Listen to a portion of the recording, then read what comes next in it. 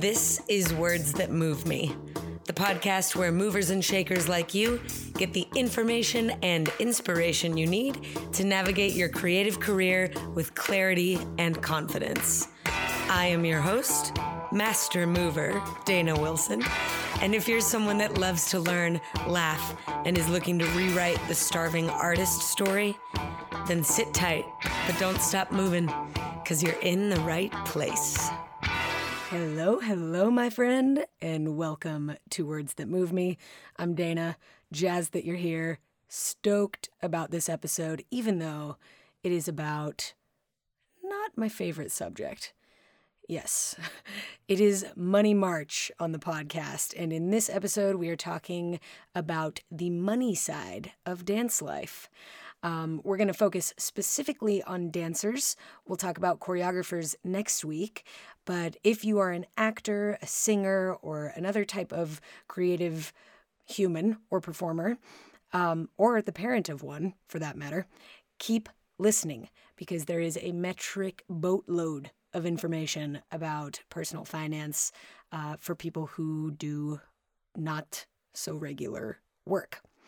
But first, we're going to talk wins. I have a very not money-related win today.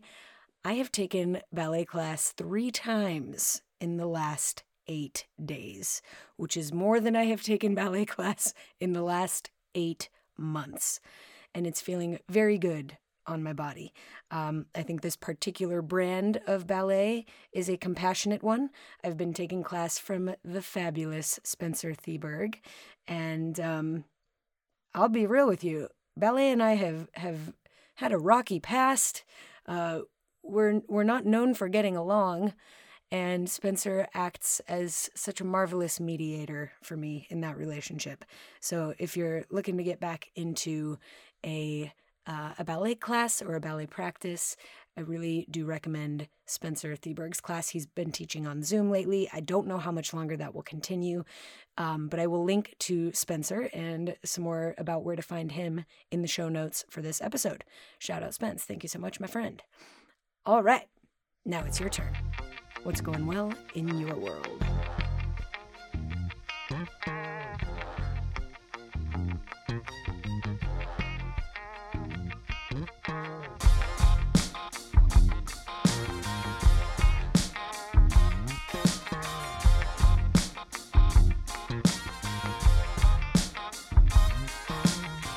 Awesome. I'm so proud of you. I'm glad that you're winning. I'm glad that we're here winning together. And this episode, togetherness is important. Having it together is important. In this episode, we're going to talk about the uniqueness of a dancer's income and exactly what a dancer's income might be. We're going to talk about the importance of a solid money system. I'll give you a few tips there. I'll give you some essential vocab, and I will also give you a very broad stroke outline of what kind of dollars you can expect to be making when you're working as a dancer in movies, TV shows, commercials, music videos, industrials, tours, and live shows. Am I missing anything? Oh yeah, even student films and projects made for the interweb. So this episode is full, and it is for you. Buckle up.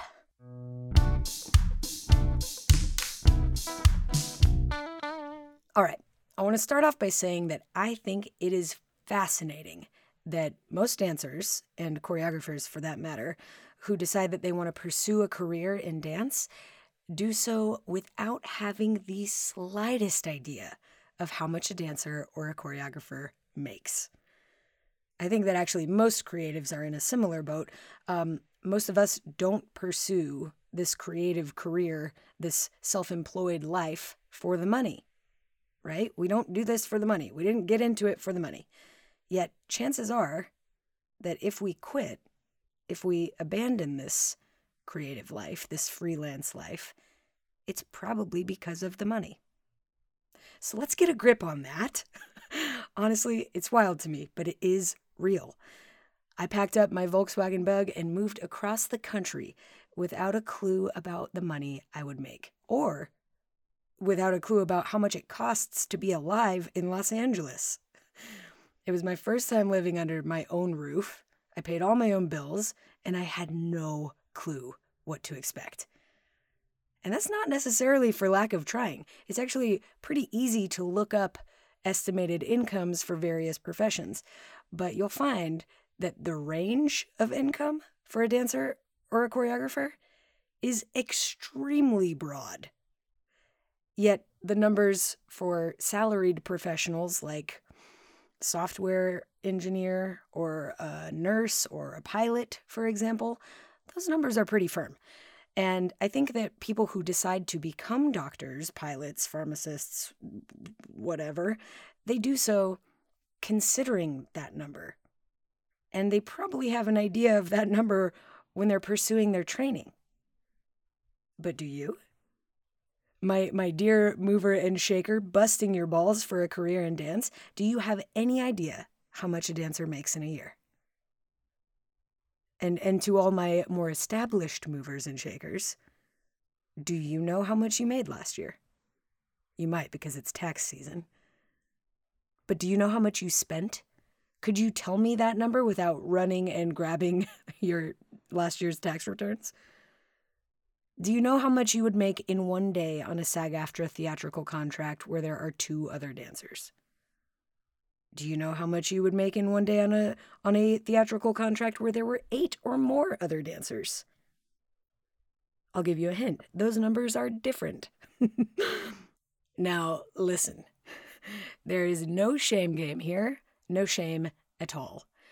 In fact, I had to look half this stuff up as I was preparing for this episode. But simply put, I have to say this stuff because in the intro to this podcast, I say the words, if you're looking to rewrite the starving artist's story, then stick around, blah, blah, blah, blah, blah. What I should have said is, if you're looking to rewrite the starving artist's story, stop being afraid of money. Stop being afraid of looking at your balances and your bills and your contracts and start talking about, reading about, learning about, making and managing money. This episode exists to help you do exactly that. At very best, it might be boring to you, but I'm going to start with some cold, hard facts today. According to the Bureau of Labor Statistics, about half of the dancers in the workforce made less than the average American in 2019. The U.S. Census median individual income, so the average American individual, made a little over $40,000 in 2019. The median hourly rate, I always say rage. I say rage on accident, but I don't know if it's an accident.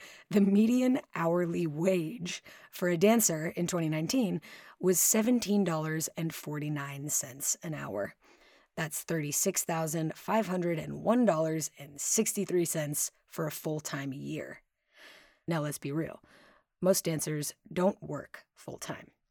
So if the average full-time American is making $40,000 in a year, and the average full-time dancer is making a little more than $36,000 in a year, that median hourly wage, $17.49, leaves you at a little less than $700 for a 40-hour work week.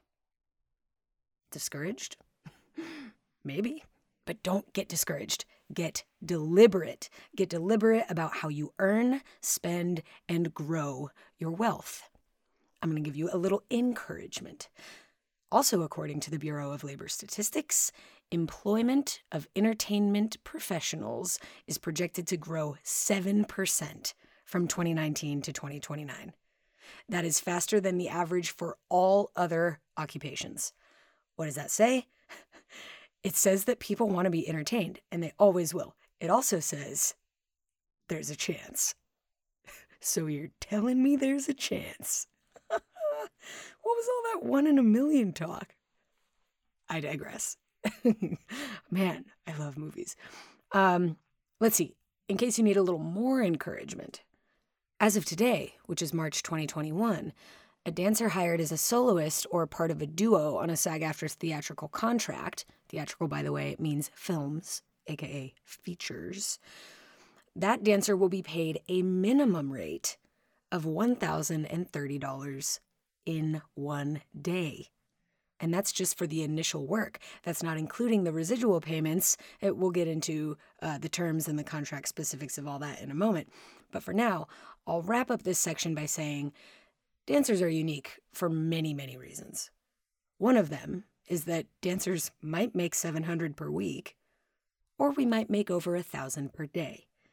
Or we could make $0 in a month, or we could make $250,000 in a year. I would love to see dancer rates and dancer employment go up, but I don't only think there's an income challenge here. I think that most of us self-employed dance types actually have a cash flow challenge. I think we never learned how much we ought to be charging. I think we never really learned how to manage it once we make it. Here are a few other things that make us really, really unique, other than our exquisite fashion sense and physical superpowers, of course. Consider that the traditional employee has their taxes paid automatically. When they receive their check, their taxes are already gone. They're taken out already. Like McCavity, they're not there. Sorry, cats. I can't help it. Wow, movies showing up a lot for me today. Also, traditional employees receive health and pension plans through their employer. Imagine that. They get paid vacation, sick days, and personal days. They have a fixed income that usually comes from one place. We do not. In fact, if you're good at what you do, you've got money coming from a lot of different sources for varying amounts on a super irregular basis and through different money channels. For example, PayPal for all your Zoom classes, residual checks from SAG-AFTRA, direct deposits from your agencies, direct deposits from productions and various payroll companies like media services, entertainment partners, dance studios, all of it. Oh, and if you have an LLC, if you are a single member LLC, then you're hopefully also receiving payroll from yourself. So, whoa, this can make tax season really, exciting. And that is exactly why it's important for independent contractors like us to organize our money lives into our own personal financial systems, and that is whatever works, my friend, because we truly are unique little dancing snowflakes. And, I wonder if the Sugar Plum theme music is Creative Commons. I should be playing that right now. I could probably use that. Anyways, what I'm trying to say is that we independent contractors have to be more disciplined than the average 9-to-5er in order to keep all of this creative freedom in our daily lives. Okay, so let's get into some vocab, shall we? I mentioned already the median average dancer hourly rate, and I want to make sure that I'm explicitly clear about what that means. It means that half of the data points fall below that number, that $17.49 per hour, and half of the data points are higher than that. So if Sarah, let's say, makes the median average dancer rate of $17.49 an hour, she makes more than half the dancers in the workforce, and half of the dancers in the workforce are making more than she does. So to revisit math class for just a quick second, the median number is the number smack in the middle of all the data. The mean average, in this case, would be every dancer's hourly rate added up together and then divided by the number of total dancers. And the mode average is the number most commonly occurring. Great. Math. We did it. Okay, now let's talk about some fun acronyms. Let's start with SAG-AFTRA, shall we? SAG-AFTRA is the labor union that represents 160,000, probably more than that right now, actors, announcers, broadcast journalists, dancers, DJs, news writers, news editors, program hosts, puppeteers, recording artists, singers, stunt performers, voiceover artists, and other media professionals. SAG-AFTRA stands for Screen Actors Guild, which then merged with the American Federation of Television and Radio Artists. There you have it, SAG-AFTRA. The stage equivalent of SAG-AFTRA is called Actors Equity. They represent more than 51,000 actors and stage managers. Now let's talk DA. DA stands for Dancers Alliance, a group of dancers, including myself, who advocate for equitable minimum rates and working conditions for all non-union work. That's any gig that falls outside of SAG-AFTRA jurisdiction. For example, Paul Mitchell decides to do a hair show. This is not on camera. This is not a Broadway or off-Broadway show. This might be taking place in Austin, Texas, for example. That work would fall under the jurisdiction of Dancers Alliance. Now let's talk about a slightly less sexy acronym, IRA, or Individual Retirement Account, which is kind of like a savings account, but you can't use the money quite yet, and it has tax advantages. We're not going to talk much about IRAs today, but I will link to a really helpful video on the subject in the show notes of this episode. Enjoy that. Okay, let's talk P&H. P&H is V important. P&H stands for Pension and Health. These are contributions that go to a pension fund and healthcare. In my case, I receive these through SAG-AFTRA. Now, because dancers are typically young and healthy, most of us don't care too much about P&H, but wowza. If this last year is any evidence, we can all become sick. We can all become injured, and you cannot dance if you don't have your health. So I strongly encourage you start recognizing the benefits of health and pension benefits. All right, let's talk CPAs.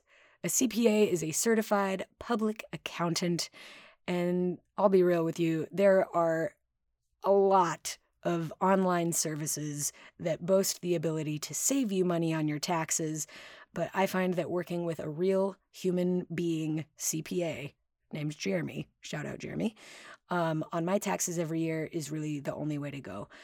I have a lot of that software out there isn't designed to handle the uniqueness that is me and you. So that's a CPA, Certified Public Accountant.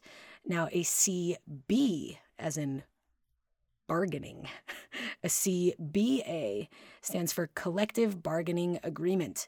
This is the agreement between the union and the employer that you work under when you're a part of a SAG-AFTRA contract, for example. People who support collective bargaining and unions in general believe that employees have a better chance at getting what they want in terms of rates and working conditions when they negotiate as a collective, as a union, rather than individually. Now, when we talk about SAG-AFTRA contracts, or CBAs, we'll discuss 4 broad categories of work: TV, theatrical, commercial, and new media.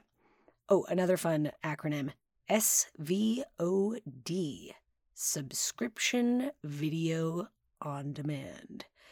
Like Netflix, Apple Plus, Hulu, Amazon, all of those guys, they're making this conversation very interesting. Okay, now when I get into talking about SAG-AFTRA commercial contracts, I'll go deeper on the concept of residuals, but just for the purpose of this vocab section, a residual or royalty payment is sometimes known as a use payment. That simply means that an additional compensation will be paid out when a production is shown beyond its original covered use. The rest of it is not so simple. Okay, that was not simple, I'll be real. But we're going to get into residuals in just a second. Now, I'm not a financial advisor. I am not a fiduciary. But I do financially advise you to purchase this financial book. It is called The Money Book for Freelancers, Part-Timers, and the Self-Employed. It's by Joseph Dagness, Dagnese, and Denise Kiernan. It is in the show notes for this episode, and it is very well written. You will laugh, you will likely cry, but that's not because of the writing. That's because you love moving your body. You think it's fun. And this book has nothing to do with moving your body. But it has everything to do with moving you towards financial freedom. I owe a lot to this book, which now that I say that out loud is really funny because the book itself is only like $15 and I paid for it all at once. So I know I owe nothing to this book, yet I owe so much to this book. Honestly, it's like a handhold. It's like a financial partner all the way through, guiding you. I got straighter answers from this book than I have gotten from previous CPAs and financial advisors who wiggled around concepts for hundreds of dollars. And this book was $15. So there you have it. Oh, and I was not paid to say this, by the way. The Money Book outlines a system for organizing your financial records. It helps you get a clear picture of how much you earn, what you spend, and what you owe, which, by the way, with just a few hours of very focused time, you could probably and should probably do that today. The book also explains how you might prioritize paying off debt. It helps you evaluate not only the number side of your business, but also encourages you to evaluate how good you are at doing what you do, and kind of offers some ideas about how you might do it better. Truly awesome. But there were 3 massive takeaways that I gathered from this book, and I want to share them with you. Number 1, I learned the importance of web-only banking. I moved most of my money to a web-only bank, which means they have no storefront. They have no inhuman exchanges there. But this web-only bank had a much better annual percentage yield, which, by the way, the yield is how much the investor, in this case you, receives from the investment, the amount of money that you have sitting in the bank. The interest rate on my old checking account at the Bank of America, shame on you, was 0.01%. When I switched over to the web bank that I use, which is Ally, I got 1% on that same amount of money. I got 1% interest. Now, for math's sake, let's say I had $1,000 in that account. At B of A, in 1 year, that $1,000 would have made me 10 cents of money. That same $1,000 in my Ally account would have earned me $10. 10 cents versus $10. And when the amount of money in the account goes up, that disparity goes up a lot as well. 0.01 and 1% are really different at the end of the year. For the record, I should state that Ally, at the time that I signed up, boasted that 1% interest rate at the sign-up time, but I believe now it's dropped to 0.5%, so I might be shopping for a new bank. Holler. Let me know what you know. I also have to tell you, while we're talking about interest rates, high interest rates on savings accounts equals good. High interest rates on credit cards, however, equals bad because the cash is flowing in the other direction there. For a credit card, you are paying the interest, not earning it, because in that case, you're the borrower, not the lender. Okay, there we go. So that's lesson number 1, the value of web banks and higher interest rates on savings accounts. Lesson number 2, what the book refers to as the holy trinity of savings. At the time that I read this book, at the time that I smarted, I started shaving off 10% of every check that I made, every single check I received. 10% of that money went directly into an account dedicated for emergencies. Another 10% got shaved off and went over into a retirement account, which would later be shipped off into an IRA. But let's skip that for now. Where were we? 10% to emergency fund, 10% went to a retirement fund, and then 15%, and when I say fund, I mean savings account, and then 15% of each check went to yet another web bank savings account to be paying my taxes. So, yeah, that's 35% of each check that I would ship directly off to a high interest yielding savings account. And each of those accounts has made me hundreds of dollars. Yay. Great.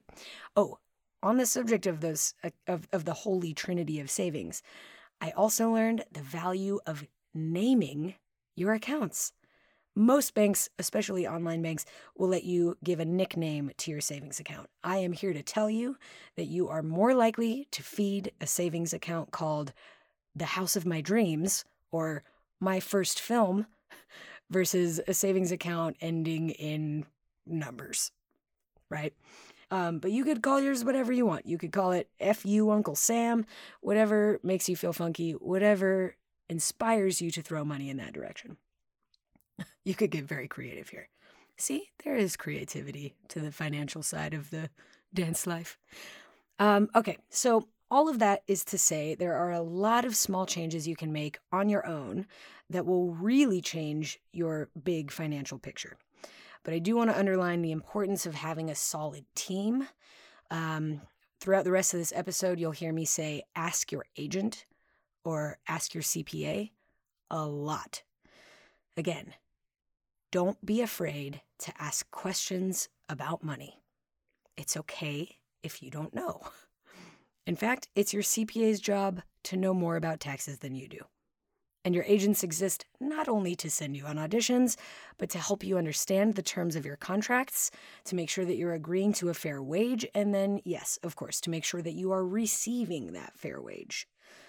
Super shout out, by the way, to all my friends at CTG, Clear Talent Group, and to Tim O'Brien and Misha Getz specifically, who joined me in episode 34. That one is a must listen. Go ahead and give that a listen. Okay, moving right along. Now, I'm going to move into some more gig-specific numbers. I want to say that I have advocated for unionizing in the past. I helped unionize music videos and win a union contract for a tour, but this episode is really not about union versus non-union work. And while we're on the subject, I really want to address this common misconception that union contracts are about making you more money. This is just simply not true.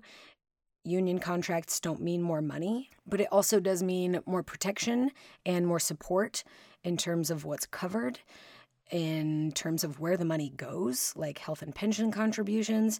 And it also means that you'll have much more support to make a dispute in the event that something goes wrong or the terms of the agreement aren't met. All right, here we go. Dancers and dollars. Mind you, this is specifically dancers, as in dance performers, not teachers or studio owners or choreographers. Also keep in mind that these numbers do change over time. I'm recording in March of 2021, and I'm using the numbers relevant to today. Also, just to keep it focused, I'm only going to discuss rates, not penalty fees or working conditions like dressing rooms, warm-up spaces, releases, breaks, turnaround times, etc. So we're going to start off by taking a look at the industry standard rates for non-union projects. I'm referring to the Dancers Alliance website, which is dancersalliance.org. That will be in the show notes, which is, by the way, super user-friendly, and all of this is there in plain English. I really encourage you to do a little deeper digging yourself. All right.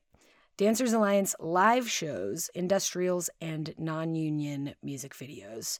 Your rehearsal rate with agency fee on top of these minimum rates would be $175 for a 1 to 4 hour rehearsal day. That's a half day at $175. Anything over that 4 hours becomes time and a half. A full 8-hour rehearsal day would be at $250. Anything over 8 hours becomes time and a half. For a show day or a shoot day, we're looking at a $500 minimum. The rate for a rehearsal on the same day as a show is open to negotiation. You would expect to receive $150 minimum per travel day or retainer day. If you're working outside of your hometown, you would also receive per diem on top of that travel day pay. Per diem, by the way, is a Latin phrase that translates to by the day. This term also refers to the amount of money paid to employees for different types of daily scenarios. Most common uses for per diem are tips, food, other odd incurred costs that you have when you're out there in the world working away from your normal workspace. In Los Angeles, the average per diem rate is $66 per day. In New York, it's $76. In Las Vegas, it's $61.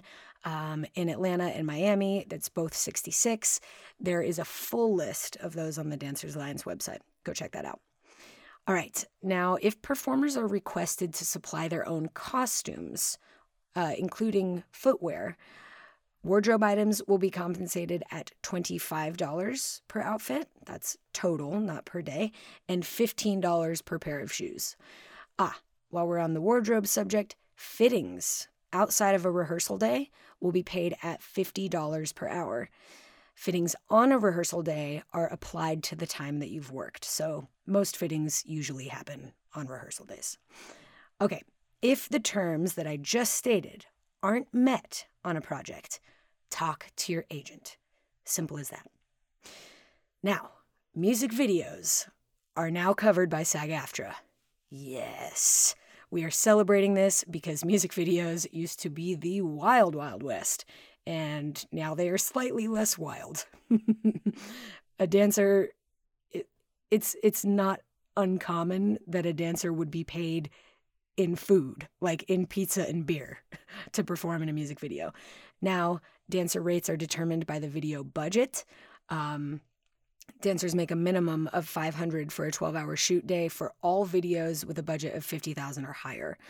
All performers receive safety provisions, health and pension contributions, and usage fees. This is great. Now, the DA website has a super helpful cheat sheet on their website that I have included in the show notes as well. But because I mentioned safety provisions, I want to talk about that for just 1 second, although it deserves an episode entirely unto itself. Music videos have language for, quote, extraordinary risk circumstances, end quote. This is AKA hazardous conditions.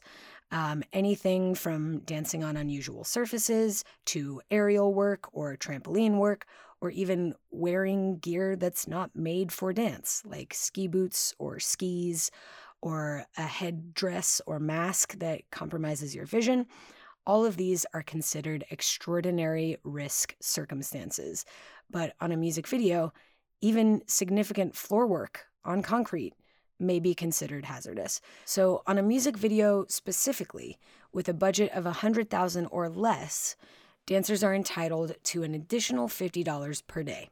Videos with a budget of above $100,000 are entitled to an additional $100 per day.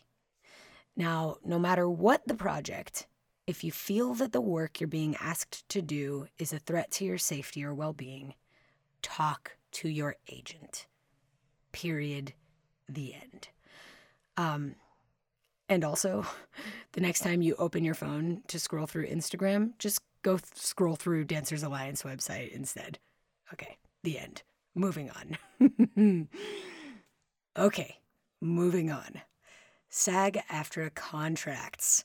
As I mentioned, for dancers, these usually fall under 4 main categories, but there are so many more, like dubbing, voiceover, news broadcast, etc. There's a lot, but we're going to focus specifically on TV, theatrical, commercial, and new media. Now, it bears mentioning there are a lot of changes going on, especially in the TV and theatrical contracts, like literally as we speak. So even if you're a person who works on these contracts regularly, you should consider taking a look at the 2020 TV theatrical summary, which is linked in the show notes of this episode, and absolutely be standing by for the new net code contracts. But for now, we'll give a brief outline of these 4 categories and their rates as they stand today. We'll start with theatrical because, let's face it, everybody loves a movie. Theatrical means film or feature. There are basic theatrical agreements, low-budget agreements, modified low-budget agreements, ultra-low-budget agreements, short project agreements, and student film agreements. Each of these contracts, if you couldn't guess, is determined by the budget of the project.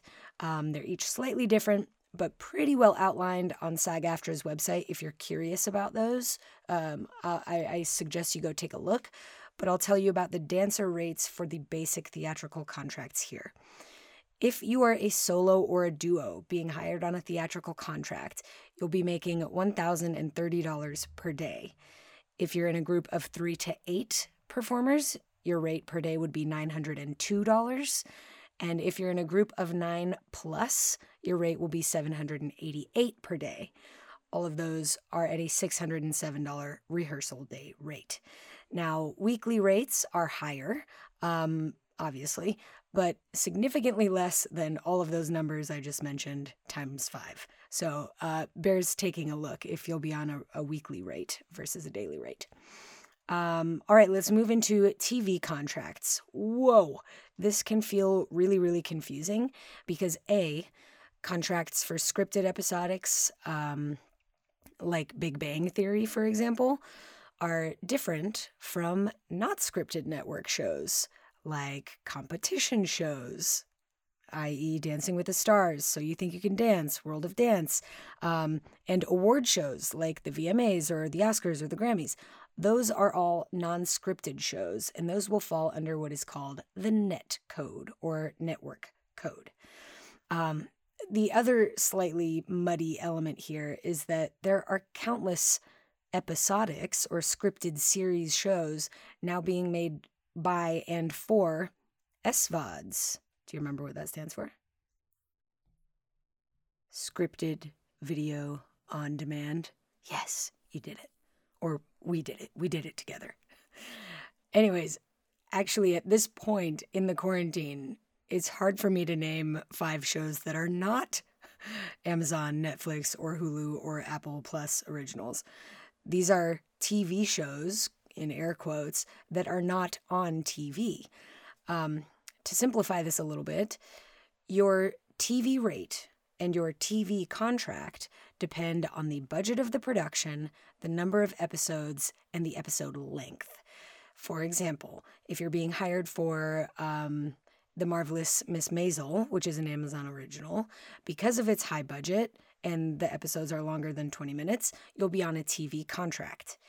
But if you're hired for a YouTube series or another streaming show with a script that has a budget of less than $1 million, you'll likely be on a new media contract, which we are talking about next. Again, I truly do suggest that you ask your agent what type of contract you'll be working on, if they haven't already told you, before your first day of work, simply so that you know what to expect. All of these contracts are slightly different. Now, new media contracts for all streaming platforms, whether they be Amazon or Instagram, whether they be film spots, series, or commercial spots, as long as the budget is between $50,000 and $1 million, it will be on a new media contract. New media rates really fluctuate depending on the scale of the budget. And again, to be sure, if you are on a new media contract or not, check with your agent so that you can know how much you should be expecting to make. This is important stuff. Okay, lastly, the coveted commercial contracts, which, let's be real, they are no less complicated than the TV contracts because so many commercials these days are intended exclusively for online use. So they fall under the new media contract that I just talked about. But if your commercial, your piece of media, is intended for TV, then there are different classes and different rates of agreements. Class A is the most popular.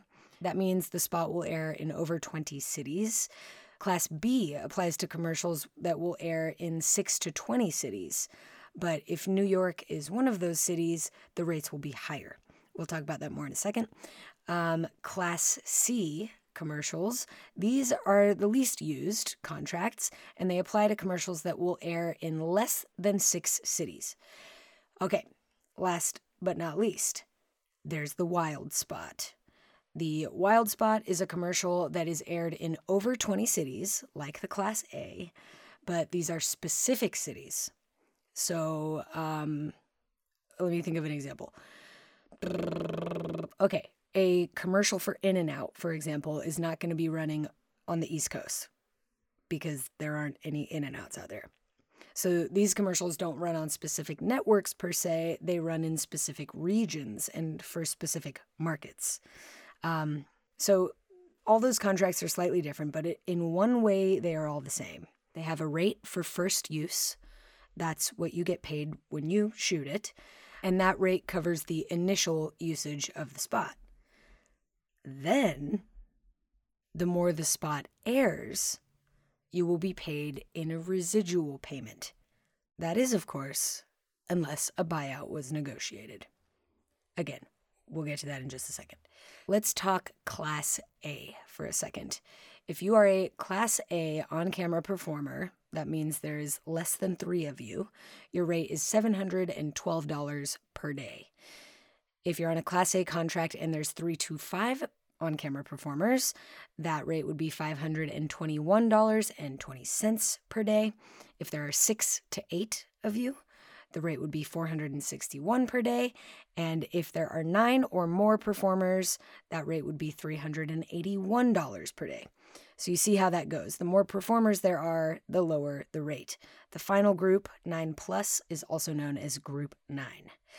Now we're going to touch on wild spots for a second.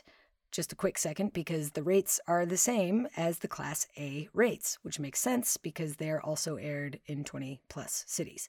So if you want to know what you make on a wild spot, rewind 10 seconds and you'll have it. Okay, Class B rates. They vary depending on whether or not New York is one of the places your spot will air. So that's fun. But the rates are much higher if New York is one of those cities. A principal might make $1,347.14 per day. But without New York as one of those cities, that same performer would make $1,098.75 per day. Fortunately, the numbers get a little easier from there because if you're in a group of 3 or more, New York or not New York doesn't matter. If there are 3 to 5 performers, you'd be making $857.96. 6 to 8 performers, you'd be making $758.66 per day. And 9+, we're looking at $620.24 per day. That's our Class B, which again, not very commonly used because you can imagine that, or at least I can imagine, that why use that contract with all those fancy New York higher rate adjustments when it could just be made on a Class A contract. So I'm so curious about if that even gets used. Really curious. Anyways, moving right along. Class C. Okay, Class C. On-camera principals, we're talking $654.77 for the first day. For first use per day. A group of 3 to 5, we're talking $567.44. A group of 6 to 8 performers is looking at $504.33 per day. And your group 9 is looking at $412.39 per day. For the first use, of course. All of those rates I just mentioned are for the initial use. That's what you'll be paid for the shoot. Now the rest rests with the residual gods. Again, a residual payment is simply additional compensation, which is paid once the production is shown beyond its original use covered by the initial compensation. For example, for a theatrical film, residuals would be triggered once the film is released anywhere other than theaters. The theater release is the original use. So residuals would start coming in once the film is released as a DVD or aired on TV or online or something like that. Now that is a very grossly gross. Get it? Gross pun. Not gross like nasty, but gross as in like total. Okay. Just to go one tiny layer deeper, there are two different types of residuals. Fixed residuals, which are based on the run of the spot. These exist for TV and new media contracts only. So the amount that you would receive are based on how you were initially paid, and they're tied to the number of reruns. They're due within 30 days to 4 months, and that is your fixed residual. The more popular residual structure is a revenue or gross receipts based residual structure. This one's the most popular. It's tied to sales. They're due quarterly or as soon as funds are sufficient enough to cut checks to the entire cast, which, by the way, I have been on the receiving end of 1 cent residuals. So I guess that number is substantial enough to cut a check. That sort of thing happens. It's really actually incredible. So these revenue-based residuals, they're based on time and salary units. So the person with the smallest residual is probably the performer who worked maybe 1 day at scale on the project. The bigger slice of the residual pie would go to the person who worked at or above scale for multiple days. And so those residuals scale accordingly based on time and salary units. I hope that's been helpful in your understanding of how residuals work. If you are into a deeper dive, I'm going to point you in the direction of a video starring SAG-AFTRA's own Jennifer Gaudry. It really gets into the nuts and bolts of residuals. If you're interested in that, God bless you. Find the video in the show notes. I do want to heads you up, though. I usually watch YouTube videos at 1.5x speed. I watched this one slow and multiple times to understand it. Definitely some layers of understanding here. Now, since we're here talking about residuals, it's worth mentioning that most non-union commercials and new media contracts conform to industry standard rates and safety measures, but they do not offer residual structure. Instead, you'll likely receive what's called a buyout, aka a usage fee. That is a flat rate, one-time payment, usually bundled in with your initial fee, and it's intended to cover all additional uses in perpetuity, forever. I'm not thrilled about buyouts, if you can't tell. I am thrilled, however, about these contracts and the fact that they are always getting slightly better, thanks to the work of our brothers and sisters over at the union. It truly is an incredible thing to watch progress happen over time and to watch the benefits of these contracts start being rolled out. Very, very cool thing. Also, I want to point out, with regards to these SAG-AFTRA contracts, all of the numbers that I just mentioned, all of the numbers that you see on the rate sheets on SAG-AFTRA's website, those are minimums. There are performers who have their agents negotiate above scale. And I want you to be one of those performers. I want you to become so capable, so exceptional, that you are an exception to the minimum. I want to see you not only working, but working above scale. Absolutely working above that median $17.49 per hour. And I believe that you can. Now, we are dancers, not mathematicians, although I do know several dancers that are very, very good with numbers. We can all count to 8 at least, and we know how to add. We especially know how to add value. So please, dancelings, know your worth. Know your rates, and if there's something that you're confused about or concerned about or don't understand, choose curiosity instead of confusion. Refer to DA's website, check the SAG-AFTRA website, check Actors Equity's website, talk to your team of agents, talk to your team of friends, choose curiosity, get that information, get a clearer picture of your financial life and what you should expect. And then, of course, choose compassion, always, for yourself and for others, especially on set, as things can get heated, especially when we're talking about money. Remember that when you're on a gig, you represent a part of the professional dance community, and being treated and paid as a professional comes along with behaving professionally. All right, my friends. I truly hope this episode has been helpful to you. It has been helpful to me in making it. I have learned so much. Now, go take these resources and run with them. Do deeper dives, do deeper digging, and do make good habits of understanding your contracts before you sign them. All right, now go get out into your day. Keep your money on your mind. Keep your mind on your money. And yes, keep it funky.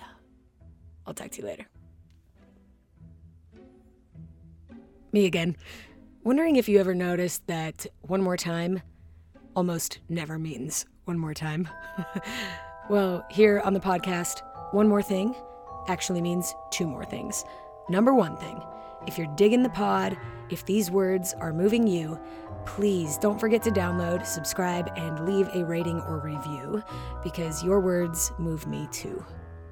Number two thing, I make more than weekly podcasts, so please visit thedanawilson.com for links to free workshops and so much more.